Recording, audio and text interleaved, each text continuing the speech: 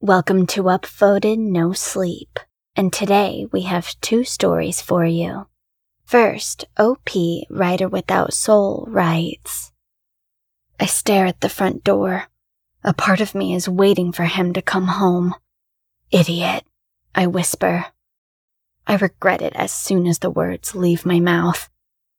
He didn't ask to get robbed, but I had bugged him to move to a better neighborhood ever since he had found that job in sales. Everything for my little princess had always been his motto, so why didn't he avoid getting killed a bit harder? No one is surprised when they see a group of people corner a man in an expensive suit in a dark alley.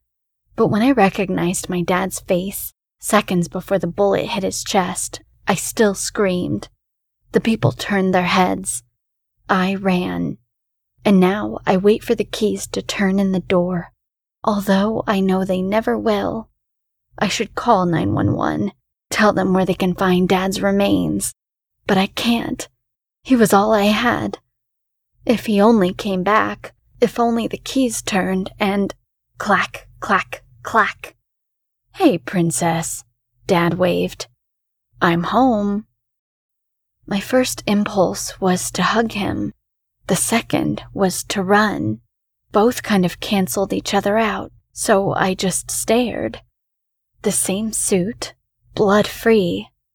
The same broad shoulders which always made his embrace feel so safe. The same smile. Why are you looking at me like that? I watched you die. What? I watched someone shoot you. He laughed. In a dark alley, I bet. God, you really let your nightmares get to you. Remember when you were 5 and had that dream where you were chased by a bunch of cats? I chuckled. We locked eyes. His were sparkling as always. You're for real. I ran up to hug him. I'm so glad you... See? He switched to his sales voice. With Clone Mark 3000, you can never die. What? He smiled sadly.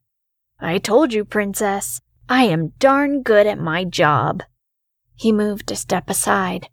Behind him stood the people from the alley. They were carrying the lifeless body of my father between them, his suit drenched in blood. I looked at Dad again. No, I shook my head. You are my real dad.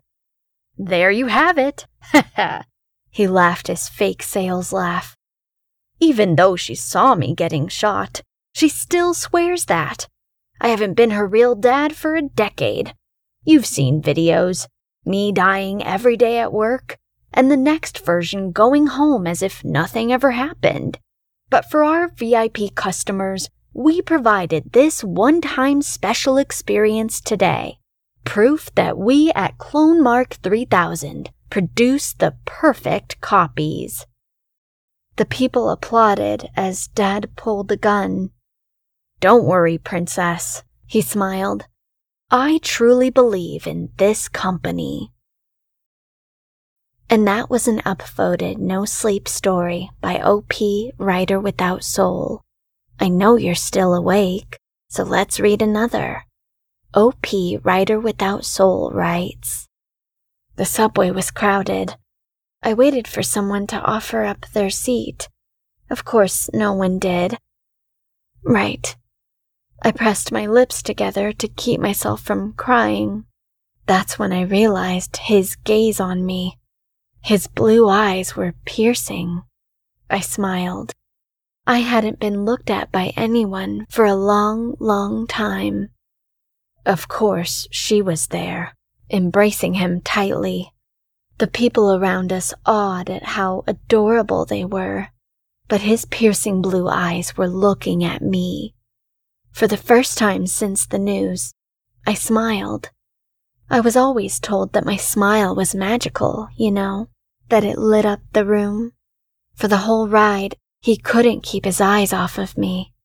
I did my best to make sure of that, slowly inching closer and closer towards him, like a planet orbiting the sun. His smile made my heart pound fast. Finally, he reached out his hand. A perfect stranger, but still, he wanted me.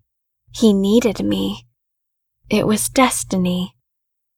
Next station, Cologne, main station, exit to the left. The woman turned her head. "My God, Grant, what are you doing with that lady?" He didn't reply, still fixated on me. The door opened. He grabbed my hair tighter. "Grant, stop it!" She pulled him away, and I saw the pain in his face. She was abusive. I couldn't bear to see him cry.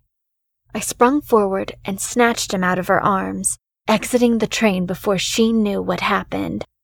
He started to cry, and I pressed him closer to me. Having him there just felt right. The train left the station in a millisecond. I saw his abuser's terrified face furthering away. I smiled down on my sweetheart, and for the first time since my miscarriage, I felt happy, light.